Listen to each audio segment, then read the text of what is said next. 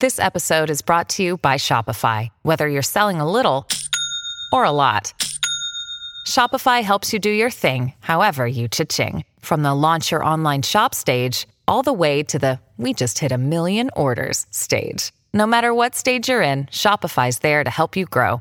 Sign up for a $1 per month trial period at shopify.com/special offer, all lowercase. That's shopify.com/special offer.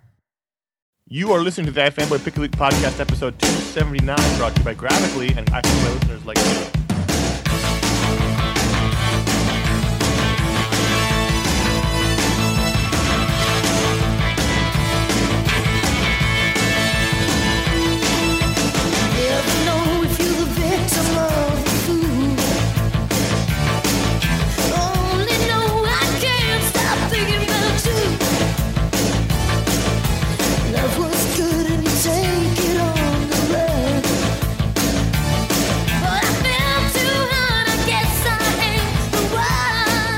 Hello and welcome to the iFanboy.com Pick a Week podcast, episode 279. My name is Conor Kilpatrick, and I'm back with Ron Richards. It's good to be back with you, Connor. And Josh Flanagan, who never left. You guys got awful chummy. Listen, we've been through the 3 cons in 5 weeks. I feel like that Band of Brothers episode where the one guy came back and he'd been in the hospital the whole time, and they were like, "What do you want?" Yeah, he's like, I came up with you, David Webster. Yep. Yeah, Webster. He wrote the whole book. Yeah, anyway, why don't you walk behind the truck for a while? Yeah. While we say we're iFanboy.com. We like comics. We read comics. Every week we read a bunch of comics. One of us picks the best one that they like the best, writes about it on the website, talks about it on the podcast, along with other books of the week, other topics of interest. All kinds of fun things happen while we are here doing the show every week for the rest of our lives. Before we get to the show, a quick reminder and a warning. This is a review show, so we'll be talking about the books of the week and what happened in them. So if you've read them yet, pause the show and come back. It will have a lower stress level on you. Lower stress is good for you. It's a healthy thing. You should watch your cholesterol, too. it will not have a deleterious effect. Yeah. Exactly. So pause the show, come back. None of us will mind. We won't take it personally. A little. No, I won't. I'm okay. I'm okay with it. I'm okay with it, really. Ron, you got to experience just a smidge of what Josh did when he picked Scalped over Blackest Night last year. I felt that backlash was much larger than this backlash. That's why I said a smidge. Yeah, it was just a smidge. Yeah, just that. You got a little bit. I got a little bit. You know only a little bit what it feels like to be me. It was a big week for comics. It was actually a really big quality week. So there was a lot. Like Image had a ton of solid stuff. Yeah, I had a few books, but they were all really strong. Yeah, exactly. We had a major kind of reveal over in DC. We had major event launching over at Marvel. Let's just say some weeks are easier than others, but every now and then a book sneaks through and surprises you. and that's kind of what happened here this week with my pick of the week of Uncanny X-Men 534.1. Point one makes the debut with the pick. Yes, the point one. Wow, point one actually got a pick of the week, and deservedly so, because this was the only fucking point one book that I feel. I didn't read them all. Admittedly, I didn't read every point one, but I've read a lot of them. I read one other one. No. I've read a lot of them. I mean, I read Spider-Man. I read X-Force. I read Wolverine. I read. Yeah, I don't know. I don't even know which ones I've missed. But anyway, this was the only book that I've read that actually, from what I understand, what the point one mandate is to give a story that is an opportunity for new readers, whether they're lapsed or just brand new readers, to sample the book, see what it's all about, and a good jumping on point. That's what I understood point ones are supposed to be. And maybe because Uncanny X-Men was lucky because of scheduling, because they just finished a story arc and they're just about to start a new one, that it was able to give this little single issue, slide into place and not have it be disruptive or anything like that. But this, for me, edged out Wolverine 5.1 as the best point one issue so far. Not to say that issue of Wolverine by Jason Aaron and whoever did the art wasn't great. It was great, but the problem was that the next issue was completely baffling for a new reader. So, right. Because it's the middle of a story arc. Yeah, so that was a really good issue, but it didn't accomplish that. Exactly. And the accomplishment of the point one isn't the reason why I picked this either. Too. That's more of just a little bonus feature. But this was Kieran Gillen's first issue as the sole writer. Previously, for the past few issues, he's been co-writing with Matt Fraction, and I really felt as if everybody already knows I like Kieran Gillen as a writer. I'm a huge fan of Phonogram. I like all the stuff he's done up to this point. Him doing the X-Men, I was very happy with. I'm cool. But I really like his voice with the characters. I feel as if he's writing them in a way that is familiar to me as a longtime reader. and no dialogue, no actions, nothing felt out of character or weird or out of place or anything like that. Everything just kind of clicked, which as an X-Men fan is what I kind of like and enjoy. This issue it was an interesting issue in that it was it's a one and done. And really kind of had two storylines going through it. We open up, we get introduced to Marvel's, not Marvel, the X-Men's PR maven, and she's bringing in a photographer to take pictures of Magneto because the X-Men are now going to go public with the fact that Magneto is amongst their ranks. And based off the last time the public saw Magneto, he was crazy and destroying New York and reversing the magnetic poles, even though it wasn't actually Magneto. But the world thinks that it was Magneto, and that's a PR problem. And so so that poses an interesting challenge there. Then at the same time, you've got some guys who are pretending to be members of AIM. I was going to say AIM characters, AIM employees, AIM dudes, extorting businesses in San Francisco and threatening with earthquakes. And so the mayor of San Francisco picks up the phone, calls Cyclops and says, hey, we're the heroes, we need them. You got an hour before this major earthquake is going to hit. So we've got two parallel stories going on. We've got the PR woman talking to Magneto about what is, public opinion. Is it better to be loved or feared? And that whole kind of conversation. Then at the same time, you've got the X-Men doing what we've been promised the X-Men would be since Whedon came on Astonishing X-Men, which would be very public, out in the open heroes. The scene where Cyclops and Wolverine and Colossus and Emma run into the Blackbird and they're strategizing what the plan is. I got giddy. I was like, ooh, this is awesome. And we see the team over an hour, systematically, get to the bottom of what's going on. Wolverine's tracking. They find the base where the guys were. Kitty's hacking the computer. Awesome use of Namor. The Namor activation. And you see them get to the bottom of the crisis. And it just happens to be at the same time that a major earthquake is going to hit San Francisco. There's nothing they can do about it. But lo and behold, Magneto can stop it. And so Magneto floats up into the air, and there's a great two-page spread by Pacheco with Magneto over the Golden Gate Bridge, lifting up the cars off the bridge, and basically keeping the earthquake at bay, saving the city, and very publicly showing to everybody that he is here in San Francisco and that he is there to help. So it kind of solves the PR problem at the same time. Just really well-written, really well-thought-out, well-constructed story. And honestly, anybody who doesn't read Uncanny X-Men, you could if they have a working knowledge of the X-Men and of Marvel, they know who they are, who Wolverine is, that sort of thing. This is a perfect jumping on point, especially with the next story arc starting next issue, which, by the way, quick plug, we talked to Kieran about that on iFanboy Don't Miss, so on Monday you're going to want to take a listen to that to hear more about Uncanny X-Men 535. It for me, like at the end of the day, at the end of Through My Stack, I gave a lot of fives out this week. Like Fear Itself, I did a review of Fear Itself on Monday. I thought we're going to talk about that in a little bit as well. I thought it was great. I thought it hit on every note. I thought Brightest Day was strong. Non-player was amazing. Who is Jake Ellis was amazing. But for me and my tastes, this was like I was giddy. I was like, and I talked about it in my review. If anything, and you guys know this better than anything, if anything, there are several qualities I have which I have to a fault, which I understand, and that I can be loyal to a fault, and that I can be optimistic to a fault. And the hell you say?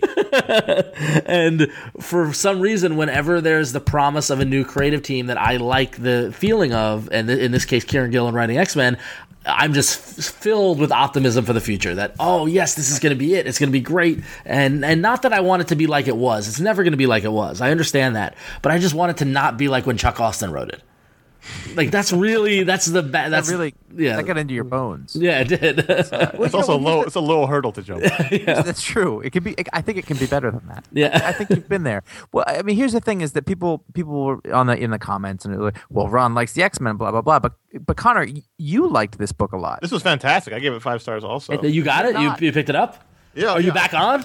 Well, that's the thing. I liked it so much, it made me sad because when I was done with it, I was like, there's no way I can continue because isn't Greg Land still drawing it? No, the next arc is by Dodson, and unfortunately, the arc after that is Greg Land. But hey, I'm hopeful because there's another artist that's worked with Gillen before waiting in the wings, and I'm hoping that Mod Cyclops will be a reality in the pages of Uncanny. So, I mean, I don't know. No, this was fantastic. This was a completely solid X-Men story. And I don't want to say by the numbers because that makes it sound rote, but it was by the numbers. And it hit all the points.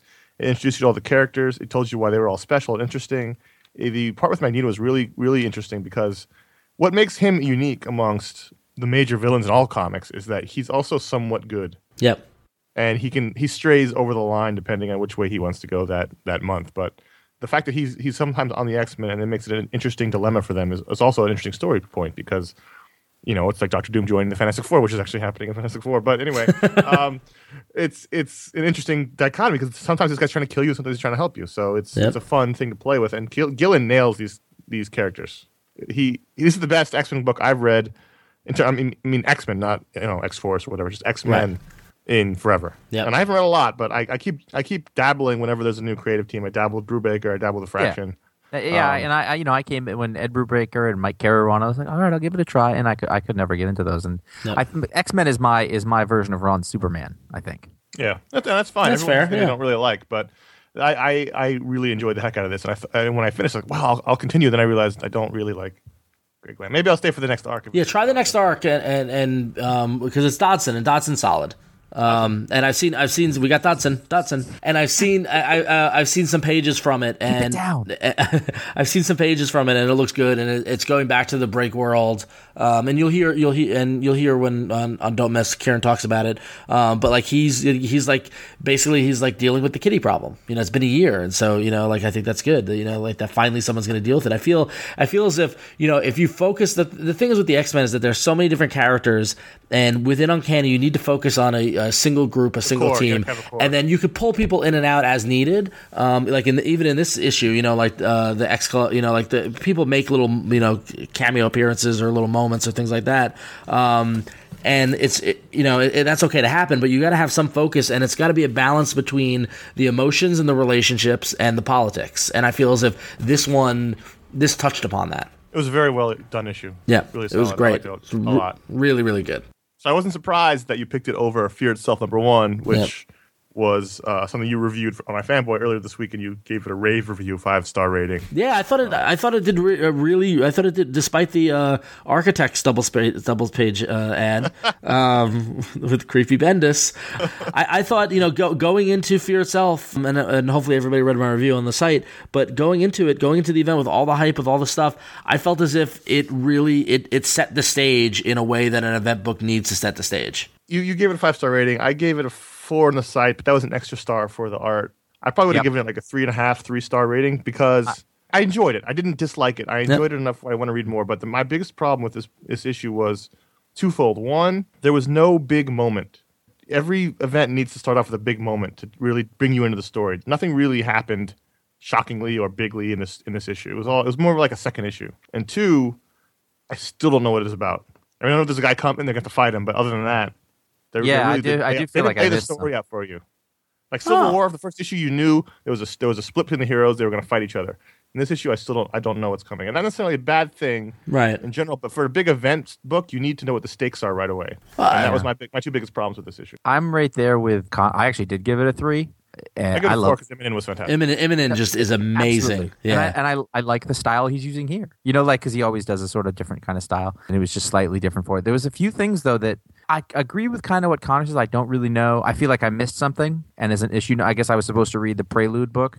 Oh, you see, I read the Prelude book. Did you not read it? The Prelude was basically the same thing. They covered the same ground. There was nothing. Well, this is the #1, so I shouldn't have had to read that. Right, true. Yeah, exactly. Yeah. So I don't. Well, no, know. I mean, essentially, what you've got is this is my justification that I thought of. You got the opening scene, with it's clearly it's supposed to be like 9/11 build site related, but without saying it, which is that I like that. I like that he didn't say it. I thought it was actually. I thought that was a little pokey. I was like, name what it is we're talking about. I'm kind of glad that I kind of like that it was somewhat a theory. It's just the fact that it's a conflict and people are disagreeing, and it breaks into a murky ground though when you start to relate real world events. I'm not saying it has to. Right. Well, no, I'm saying in general. That's another criticism is that when you get too real with this stuff, it gets weird because but that's their whole thing with this. Right. But my problem with that scene actually was that we got a little return of what I think was MySpace freaked out Steve.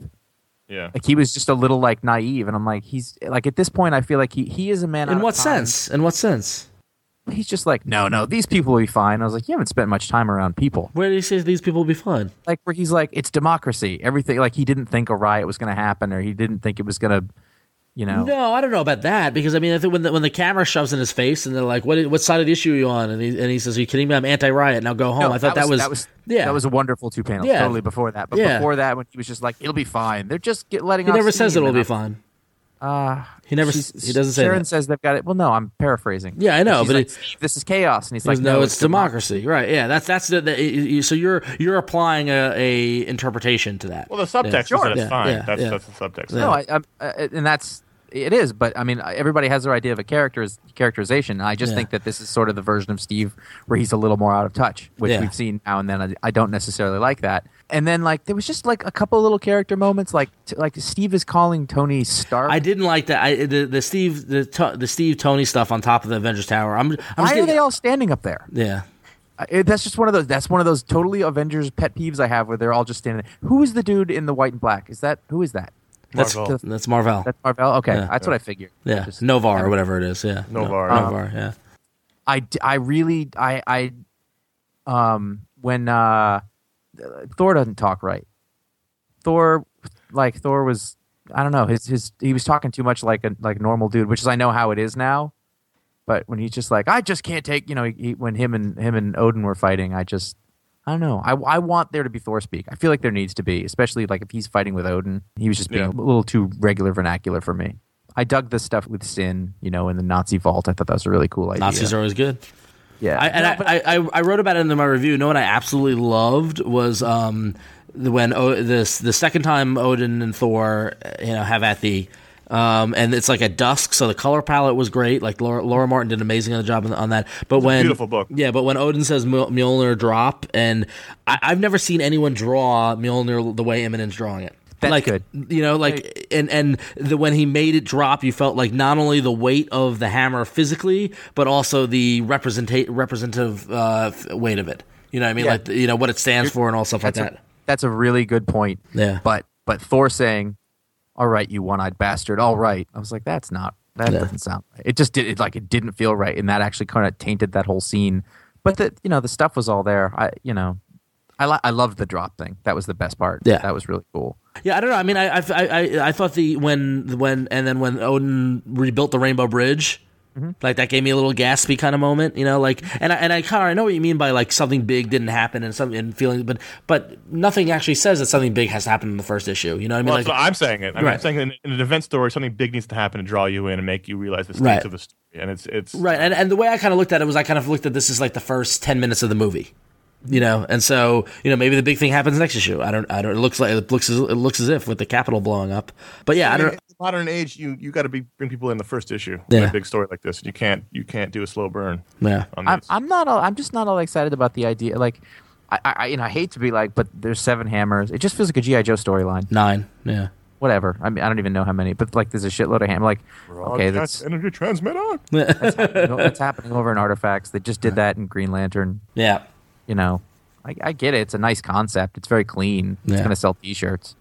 So am I to believe that they're saying that Odin isn't really the Allfather? Yeah. And that this other dude's the Allfather? Yep. Yeah. Mm-hmm. Interesting. I mean, it's interesting enough. I'm looking forward to reading the whole thing. I just didn't love it as much as I was hoping to have loved it. But I didn't dislike it either.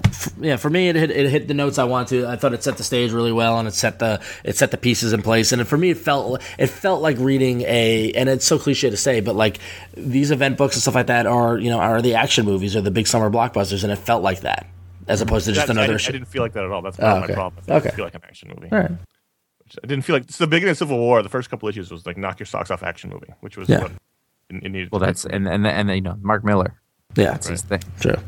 So while we were at WonderCon this past weekend, we were hearing rumblings and rumors of something big coming in Brightest Day. That was my favorite email. Ron just sent an email to all of us. He was like, "Does anybody know what they're talking about?" I'm reading Brightest Day. I don't know. I gotta admit, I didn't see this coming. I didn't either. In Brightest Day 23, we were one issue away from the end, and we learned. And what's happened so far is that these people that were resurrected in Blackest Night have been sent on a quest by the White Lantern. They don't know what it is, and they've been dying slowly. And so they've been reborn in this issue as the elementals protecting the Earth. So you've got the water elemental, which is Aquaman, the air elemental, which is the Hawks, the fire elemental, Firestorm, and the Earth elemental, John Jones, which doesn't make a lot of sense, but we'll go with it. Did you mean the Mars element? Yeah, and so they're Look. told that they've got to protect the Earth from the Dark Avatar, which lives inside the Earth, which we've known about for the whole story. And in this issue, the Dark Avatar appears, and it's the resurrected sort of Black Lantern corpse of Swamp Thing. And the way that they revealed through this issue was the first they mentioned the Parliament of Trees, and I went, ooh, because I've been reading the Alan Moore hardcovers in the last year, and I read the first 5, so I'm well versed in that at this point. And I went, oh my goodness, because that's been a Vertigo concept or a Vertigo-ish section of the DCU for a while. And then those things were in the DCU. Right, they were at the time, but then they were shunted off. It's very complicated, the relationship between Vertigo and DC. But anyway, so they reference the fact that the Star City park that came up in the beginning is actually the new Parliament of Trees. And then they need to protect that Parliament of Trees from the Dark Avatar, which is Swamp Thing's old body. And at the very end, we see the Protector of Earth is revealed, and it's Alec Holland, who was the merged body of Swamp Thing. That's also a very complicated relationship. But I thought this was fantastic. Yeah, better than if it was Russell Hammond, which wouldn't make any sense. Although I would buy the shit out of that book. So this was enormously important because this, in the post Levitz era is and the thing is at cons, how many years have we seen at cons people asking Dan DiDio when can they get Swamp Thing back in the DCU? Mm-hmm. Yeah, and he always goes, "That's not me. You have to talk to well done. Thank you. Yeah, it's a Vertigo. We were doing a lot to do at the con. Yeah, yeah. They've always said he's a Vertigo character, and it's not. Don't talk to them. Ask to talk to Vertigo. When can they get him back, and that sort of thing. And now it looks like they did it. And the thing turns out we could make that decision. It makes a lot of sense if you think about it, because the whole idea of the story has been that protecting the planet, and in the realm of DC, the planet's protector was Swamp Thing. Yeah. So if the ultimate champion of the planet needs to come back, it's got to be Swamp Thing if they're now breaking down the Vertigo wall. So I loved this. It's just another example of Jeff Johns building off Alan Moore. It really kind of is. It's reverence for Alan Moore, absolutely. Yeah. Well, and that's not judgment, because to be fair, the way that mainstream superhero comics work is that you build off what was done before. Totally. Why not build it off the best things that were done before? Yeah, I got to admit that 2-page spread of the Dark Avatar Swamp Thing was awesome. It was pretty cool. Yeah, this is like the week of 2-page spreads. There was a lot of them. There was a bunch in the Best League panels feature this year. Yeah, I noticed that. Yeah, totally. Now the buzz book in all of comics right now, we hear it talking about the cons. It's talking about the stores. It's suddenly it was everywhere. It was non-player, and finally issue 1 came out from Nate Simpson, who wrote and drew. Yep. And we have an interview with him coming up soon from WonderCon. From whatever the one con we went to. I call it the one March con. WonderCon. The MarchCon. I was just at a one long con for a month.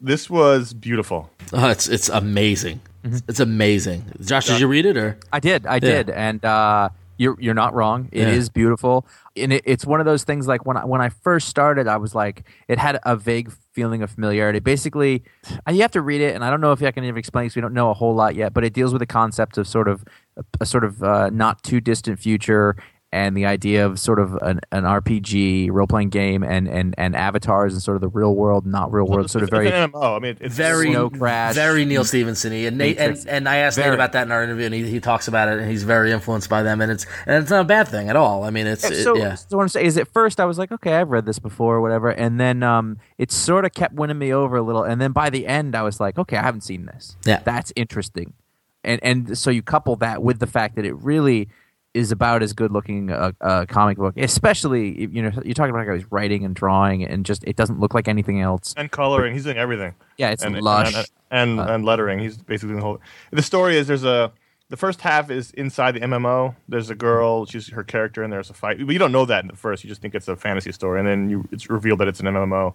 And then the second half is her being out of it in her life, and it's gorgeous. I mean, the story is good, but the story of this book, I think, is just the art is wonderful. Well, I think it's a little bit of both. Leaning more towards the art, because the art is just amazing. I mean, it's literally breathtaking. The 2-page spread of her on her scooter and then it crossing over into the MMO world is the last 2 pages of the book is just breathtaking. It's just like it gives you a sense of the scope and just like, oh, it's amazing, and like the level of detail in the art. But the thing is, I like the story. I mean, from what I've read of it so far, like I think it's and I realized when I was reading it that like in 1992 when I read Snow Crash, I loved it. I mean, I think I read that book, like I finished it and started reading it immediately again. Like it was that sort of thing. And there have really been a lack of that, that near future, a future that you could actually believe happens kind of stories, at least that I haven't read. I'm sure they're out there. I mean, I think with this, like the story at the beginning, like I thought it was just going to be like, I was like, so you're just going to draw what it would look like in the game? Right. And I was like, I don't really care about that.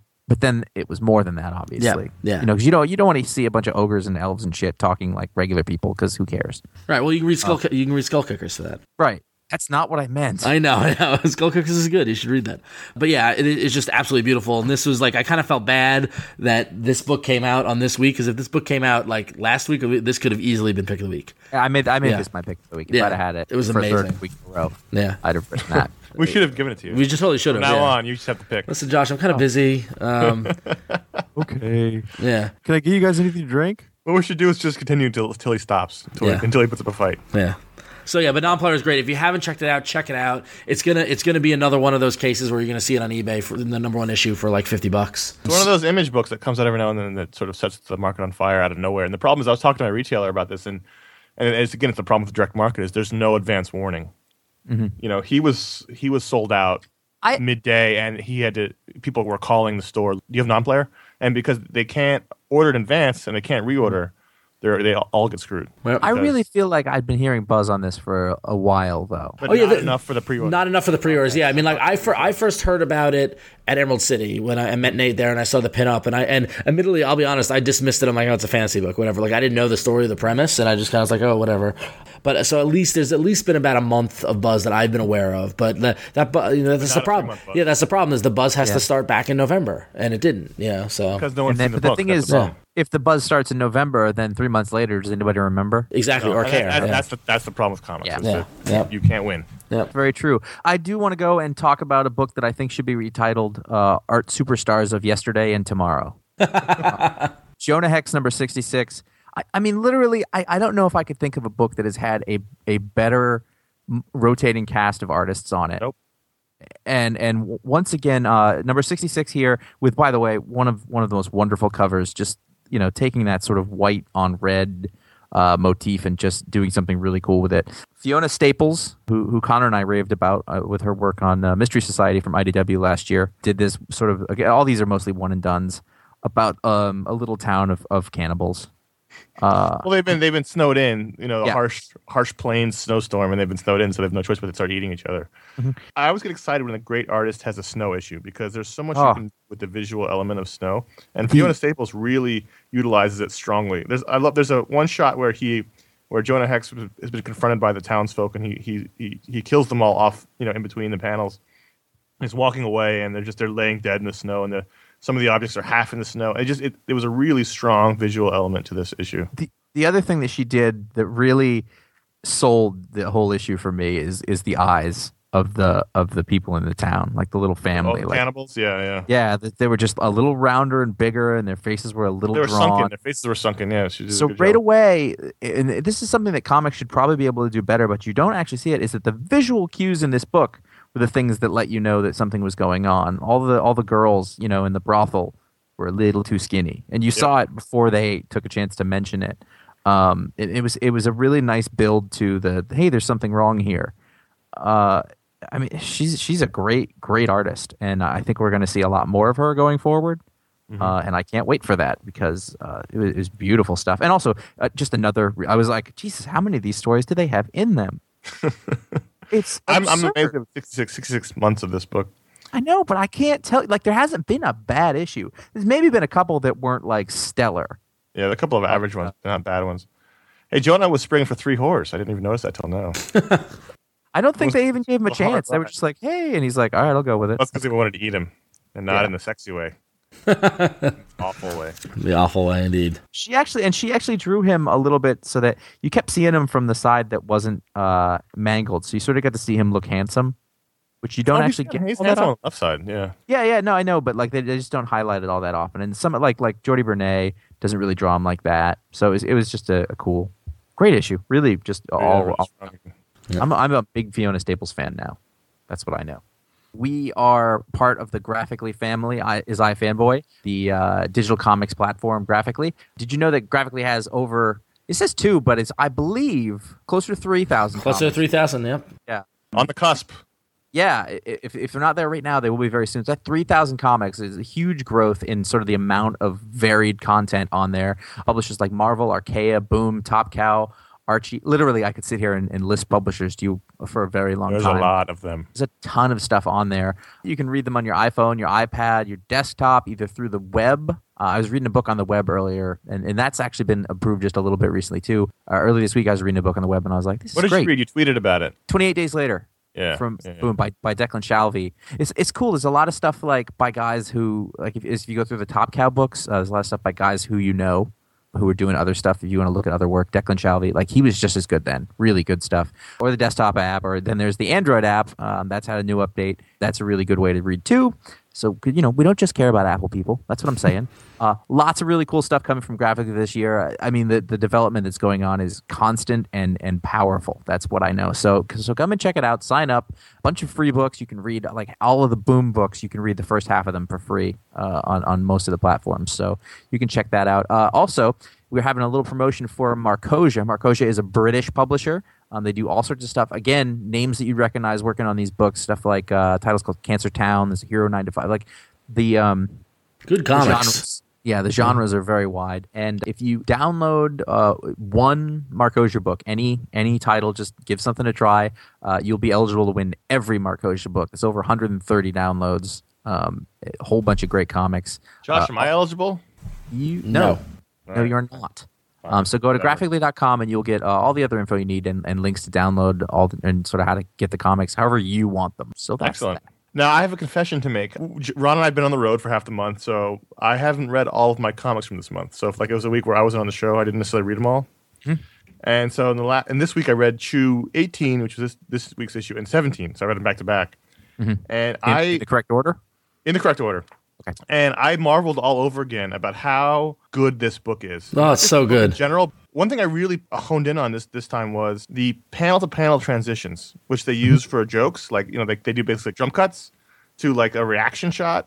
Mm-hmm. And Guillory's art is so great at showing the befuddled, just the faces on these characters. Yep. You like in this issue, we cut to the USD. They're basically the Chew and his partner have been commissioned to join the USDA on this mission.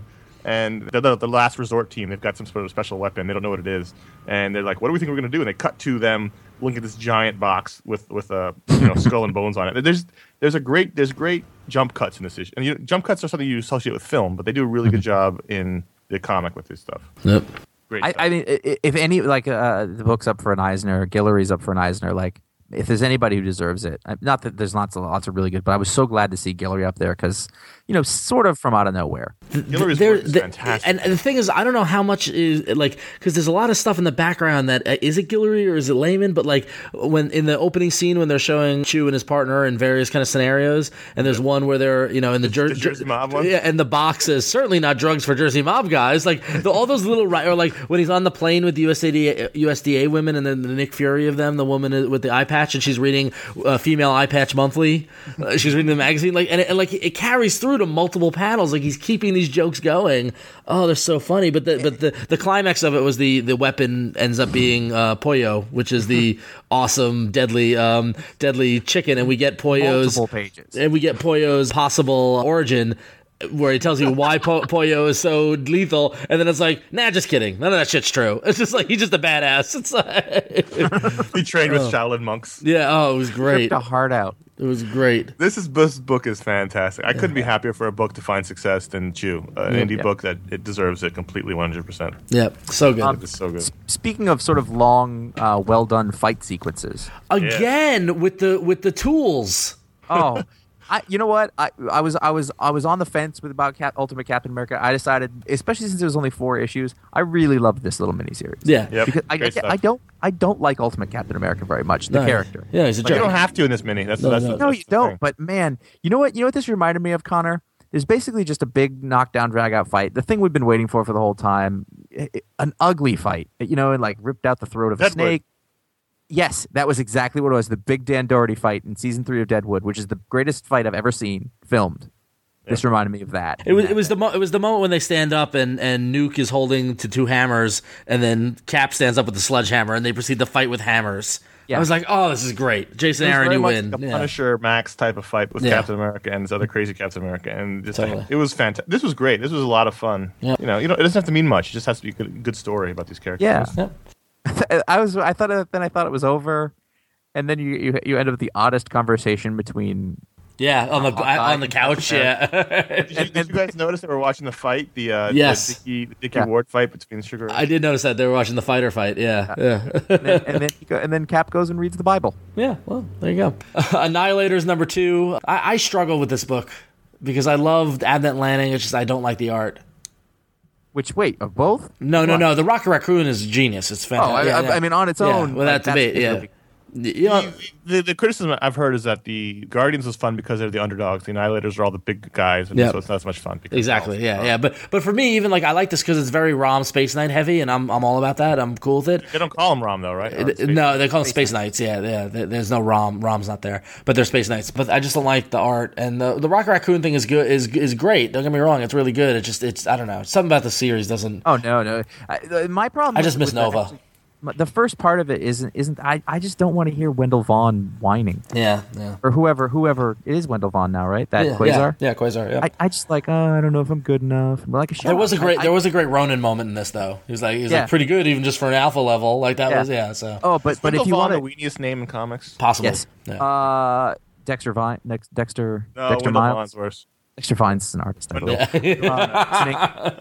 No, but who's the artist on the Rocket Raccoon one? Timothy Green. Yeah. Oh, beautiful. Like Yeah, again, doesn't look like anything else. I had a ton of fun with this, and like all the I Am Groots in it. Like it didn't get old. It was fun. Like this whole thing where he's going to lead a revolution, and then like no, we just want a shorter day. It's just great comedy and a bunch of clowns. Usagi Yojimbo. I've jumped back on. I'm reading Usagi Yojimbo again, and this is they're all kind of the same, and I don't mean that in a bad way. But if you've been thinking about trying it, here's a really good place to jump on. You know, Usagi's wandering around. That's what he does. He meets some people. It leads to a bunch of fights and some intrigue. Why did you jump back on? I don't know. I just felt like it was a light week. Was it the light week bit? It wasn't for me. No, I had a ton of books. I had like 9 books, some whole books. Like that. Oh, I had a lot for me. I don't really know exactly how many. I just because I'm getting a little disinterested, and so like I'm not that excited about some of the big stuff going on at Marvel and DC. So I'm trying to read some of the other stuff. So that's why. Another big release this week from Image was Blue Estate #1, another one of those big buzz books, which was a lot of fun. Yeah, it was okay. I didn't love it. it wasn't. It wasn't as good as Non-Player or Who Is Jake Ellis, but I enjoyed it. I mean, it had a very Pulp Fiction kind of feel to me. It's very much not your kind of book, actually. No, it isn't. I was surprised. I liked the way it looked. I thought it was a really good looking book. Yeah. I like a crime story, so I'm definitely into it. But it didn't quite have that X factor that makes it super special. Yeah. But I can see that. I see that. Yeah. So. I want to read what Great cover. Yeah, good cover. Cover. Yes. Yep. Speaking of great covers, Infestation #2. The best thing you can say about this book is the cover. I did not. I was unable to finish Prime, it. Baroness, Spock, and Peter Venkman. That was the best part of the book. Yeah. Is this the last issue of Infestation? Or? Last issue. We're done with Infestation now. It never, as we predicted, it never came to pass. Oh, I'm sorry. You all right? You know what? Sure, licensing issues kept it from happening, but all the little crossovers were fun. But I do not regret it because Star Trek was fantastic. Ghostbusters was fun. G.I. Joe was solid. Transformers was not that good, but overall, I didn't care about the framing device stories. What I'm saying. I couldn't read it. I was like, I don't care. Yeah. It's cool. So those are the books that came out this week that we enjoyed. And over on ifanboy.com/comics, you can do your pull list and you can rate and review your books and you can make your own pick of the week. So try something new this week. I want to highlight who the top 5 pick of the weeks were for the community. All right. From 5 to the top, starting from 5 to number 1. So the number 5 was Non-Player #1. 7% of you at the time of recording picked that pick of the week. Number 4 was Avengers Children's Crusade #5. Strongest issue so far. 8% of you made the pick of great art, right, Connor? Yes. Oh, so good. Number 3 was Chew #18 at 13%. So solid. Brightest Day #23 comes in at number 2 at 23%. And number 1, it's probably Uncanny X-Men, right?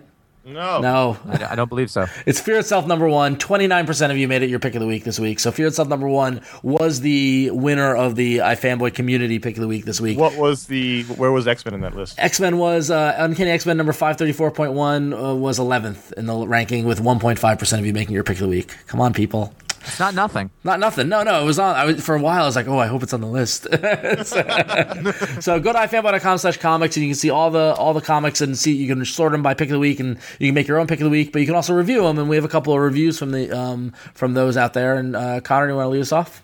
Yes, Oliver Twist reviewed Who is Jake Ellis? Number something? 3. And gave a story of 5 out of 5 and the art of 4 out of 5, and 2.4% of the iFanboys made it their pick of the week, so it would have fallen somewhat above Uncanny X-Men, but below non-player on the list. And this is Oliver Twist's complete review. He says, this issue continues the mystery of John and Jake, and a great page-turner. The pencils in this issue aren't as strong as the first issue, but still worth checking out because they are still damn good. Nathan and Chauncey use a color and shot panel selection to bring a lot of interest, excitement, and serves as visual cues for a conversation between the two characters, which is the standard of the issue. After reading this 3 issues, I am just as excited about the reveal at the end as when I put down the first issue. I love this issue. This was awesome. I meant to pick up this series at one of the cons, but I never did, so I feel bad. Yeah. There's a great... Did this get picked up? I heard this got extended. Did it? I have no idea. We're going around. This got extended. Oh, maybe. I could be wrong. I still stand... If you read on the back cover, it says one of the best comic books of 2011, iFanboy, and I still stand behind that comment. This is fantastic. And there's a great nightclub sequence where they use color, and so like each panel changes from like bright pink to bright orange. You really get the sense that you're in a nightclub. Like, oh, it was great. There's a map. It's got everything you ever want. If I don't pick up the issue, hold on. I gotta add a 5th star. I didn't know there was a map. There's a map. Cutout map? Is it a cutout map? No, it's not a cutout map. It's a full page map. Anyway, so all right. That book then. Our next review comes from Old Man Logan 88, who reviewed Herc #1 and gave the story a 4 out of 5 and the art a 3 out of 5. At the time of recording, 1.6% of you made it your pick of the week, coming in more than X-Men. Just saying. So Old Man Logan 88 says, as someone who hasn't read any of the Hercules stuff before, I decided to give this a try, and I was surprised how much I liked this. I thought that the way that Greg Pak and Fred Van Lente explained what all the weapons do and their meaning and how Herc would use them to defeat his opponents. The art was solid and leaned very much on the street level feel of the book, and I would recommend that someone who has not picked up a Hercules book give this book a try because it's very good. And I gotta admit, I've heard Fred Van Lente talk about it, and he's pitching this book as Conan in the city, which I was like, awesome, yeah. Like so I'm glad to hear that it was good. So because I love the fact that a Hercules book exists.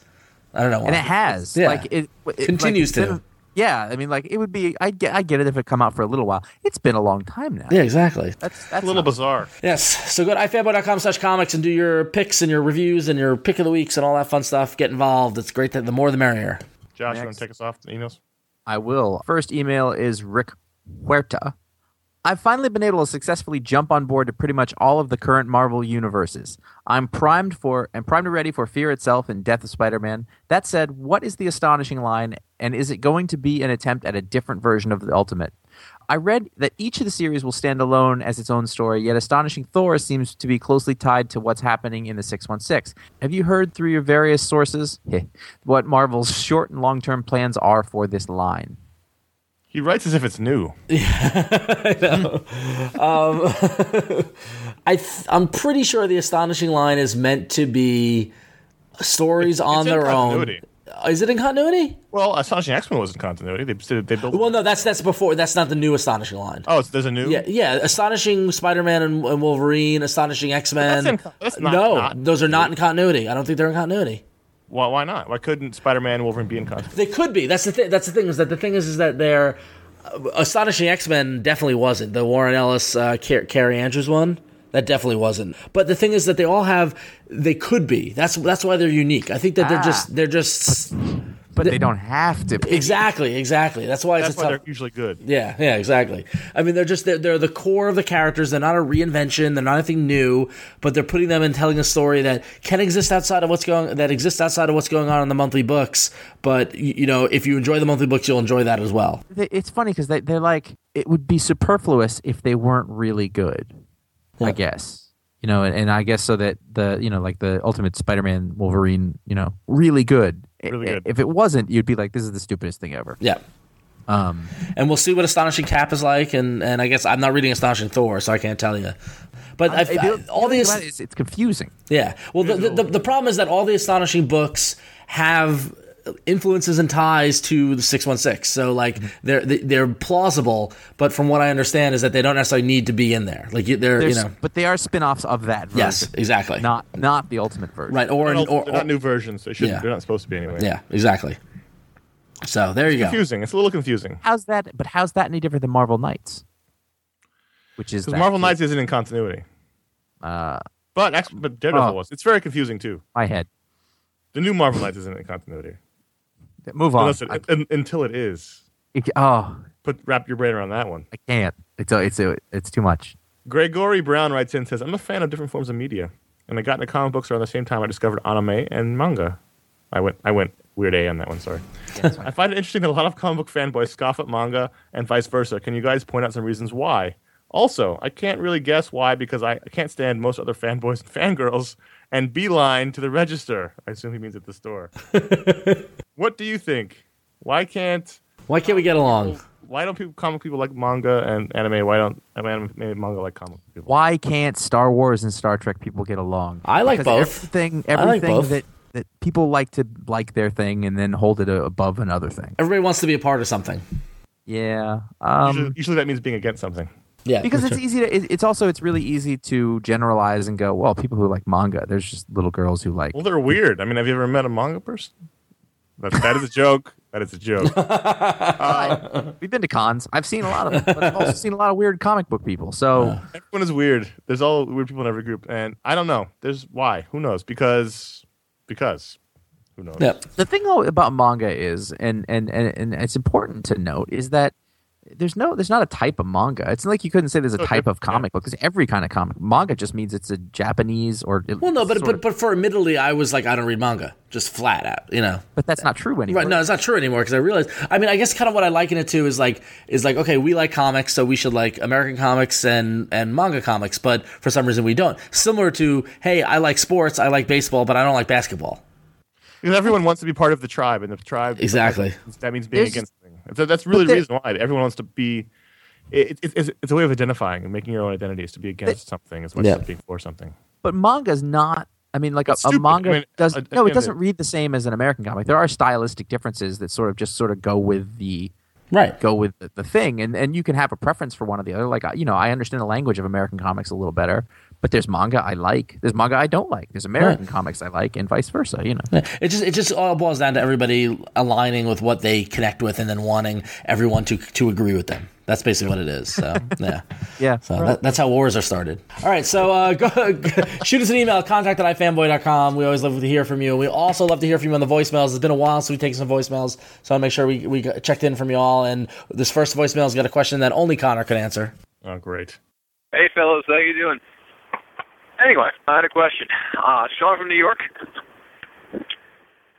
Metropolis, Gotham, Keystone, where are they? I know they're Midwest, East Coast, respectively, but, they're in the United States, living like this president. Which states? Have a good one. Well, now, personally for me, I've always seen New York City as Gotham and Metropolis as Chicago, and then all the other cities were in the Midwest, smaller cities in the Midwest. I always thought that sort of stylistically, like Manhattan is like Metropolis, but like Gotham is like the other. No, well, stylistically, the Denny O'Neil has the famous quote that Gotham is New York at night and Metropolis is New York during the day. Interesting. That is the influence. Now, pre-Giuliani. Sean, there is no straight answer because DC doesn't give a straight answer. They don't tell you exactly where these cities are. We know that Gotham is on the East Coast because it's near New York. It's near Bloodhaven. And Coast City's on the West Coast. West Coast. And we know that Keystone and Central are a central part of the United States and Midwest. Yeah. Metropolis is shown as being on the East Coast, although in Smallville it's in Kansas. So it really depends on what the need of the story is. I have the DC Atlas from 1990. They put out with the role-playing game. And don't ask me why I have this. And it shows Gotham as being in New Jersey. And it shows Metropolis as being in Delaware. Now, I don't follow those things. Interesting. But I see the answer is there's no official, as far as I know, placement of these cities. They're just in these nebulous zones. But Metropolis and Gotham and Bloodhaven are all on the East Coast. Well, no, the thing is that I know the least about DC geography and DC history and stuff like that. But I always got the sense that Gotham was near water, so I just associated with the East Coast. and more of a New York thing. And not so much as the influence, but for whatever reason, Metropolis I always felt was in the Midwest, and so I always connected it with Chicago. No, it's always been on the East Coast. Really? Always. Interesting. Keystone. Unless you're talking about watching Smallville, then it's in Kansas. Well, yeah, exactly. Which you can see. No. It could still be in Chicago. You could just see it from Kansas, from that windmill. There's nothing in the way. Yeah, exactly. Where's Opal? Opal City. Good question. No one really knows. I really don't, but there's nothing around it. Yeah. It's Opal predates this or postdates this book, so I couldn't tell you. But every time I try to think about where Opal is, we should ask James next time. I'm going to ask James next time I see him. Yeah, you should. That's a good idea. Answer where these cities are, but DC doesn't give them because DC, it's a way of making the stories fit the circumstances. I think that's good. Yeah. I like the mystery. Build your own a little of it more than just telling you. Make your own geography, like your own continuity. Make your own map. Yeah, exactly. All right, our last voicemail's got a question about related to all this X-Force popularity. Hey guys, this is Lee from Austin, Texas. I had been reading Uncanny X-Force, and it's really good. I've never really read an X-Men book or anything like that before, but I'm really enjoying it. But looking around the internet, there seems to be a lot of hate for Phantom X and everything, and I don't really understand why. I really think he's a cool character and everything, but I don't understand it. Is it because he's French? What? I don't know. So if you guys could answer that for me, that'd be great. Thanks. So, Ron. Yes. For the class, explain why you hate Phantom X. Well, here's the thing. I'm kind of coming around to him. Tremendous series. Yeah, no, the reason why I hated Phantom X is because he was introduced in Grant Morrison's run, and it was just another. I felt as if it was trying too hard. It was a character coming in, doing the whole Danger Diabolique thing and making him French and making him part of the Weapon Plus program and changing what we it was very pushing the limits of what I was willing to give on Morrison's run, which we all know I had problems with. That run. Yeah, exactly. Which as I get older, I'm like, it's not as bad. But considering I just bought a page from it. Recently in X-Force, I've come around to him, and I'm actually enjoying what he brings to the table. But there was something about him in Morrison's run that made him unlikable to me. I really liked his oddness. Yeah. In X-Force, at least. I vaguely remember reading the Morrison stuff. I have but no didn't stick memory with of it him from Morrison's run. Oh, yeah. I have a vague memory of it, but really it's all about the current run, which is great. Yeah, which is fantastic. So maybe we're seeing a reclamation of Phantom X. He's the new Deadpool. Yeah, you watch 10 years from now, there's going to be Phantom X Core, Phantom X Team Up, Phantom X Family. Yeah.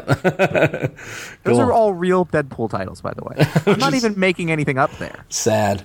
Anyway, so if you have any questions, you can shoot us an email at 1-888-FANBOYS. It's 1-888-326-2697. And as I mentioned earlier, we have another podcast called iFanboy Don't Miss, which comes out just about every Monday, where we talk to a creator for 15 minutes about a book that's coming out this week that you definitely can't miss. And this week we're talking to Kieran Gillen, the writer of Uncanny X-Men, and he's talking about Uncanny X-Men 535 and what you can expect with the new story arc. And it's a great point to jump on, people. So check out X-Men. Have a translator. Yeah, no. You have subtitles. He definitely makes it interesting. So you your CDs.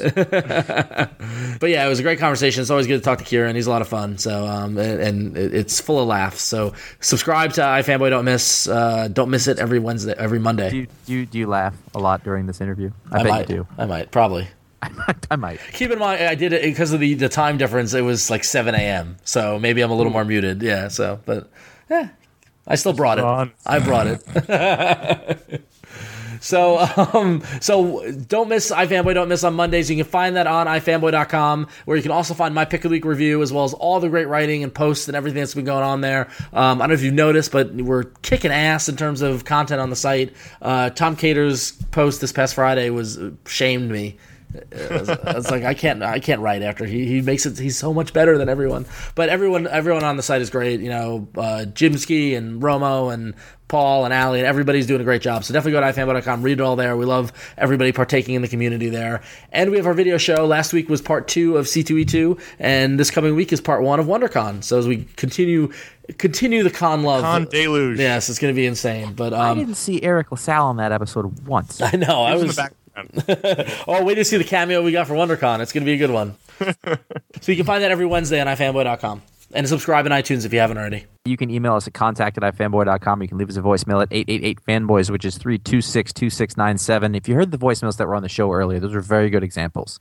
They had a question, short, they were to the point, they got out of there, and let us know who they were. Those are all the things you want to do. But hey, take your swing and where you're from. That's an optional, but we like it. It'll help, is what I'm saying. So that's how you can get in touch with us. And those can either be on this show, or they could be on a video show. They could be, you may just get an email back eventually. Or we might just read it ourselves. Yep. Just to ourselves. And then go, you're weird. Click. Finally, if you like what we do, you can write us a review on iTunes for this show, for the Don't Miss show, for the video show, basically any show we do, or any of our friend shows, any Tom versus shows, Aquaman, Word Balloon, all those shows, 11 O'Clock Comics. Give them a review on iTunes. It really helps people find those shows. I really, really appreciate it. It doesn't take you very long. And it's probably the least you can do for listening. It really thanks you very much for doing that. Yep. Or talk to your mom about it. Just be like, Mom, it's time we had to talk about podcasts. Hello? It's like, who is this? Medicare? No, podcasts. Hello? What does this have to do with the government shutdown? Just let her know. Let her know that there's a couple of weird dudes who talk about comics, and she might want to listen. Just three dudes. Nobody needs to know. Just three dudes. No one needs to know. Various state of undress. Why are there 3 dudes here? Cool. So it's good to be back. We're gonna be sticking around for a couple of weeks. I don't think we should have any subs out. No more cons. At least are going to be in the way. So actually, guys, I wanted to talk to both of you. What about it? Paul and I have been talking, and we just think that it's time for a change. All right. Wonderful. So, let's less work for us. All right, cool. So I guess this is our signing off then. So so we'll talk to you another time. I'm Ron. I'm Connor. And I'm Josh. And I'm just glad to have you back, guys. It didn't sound like it a couple of minutes ago. That was a whole bit I did. It was the thing. I am, though. Those other guys, we should shut this off.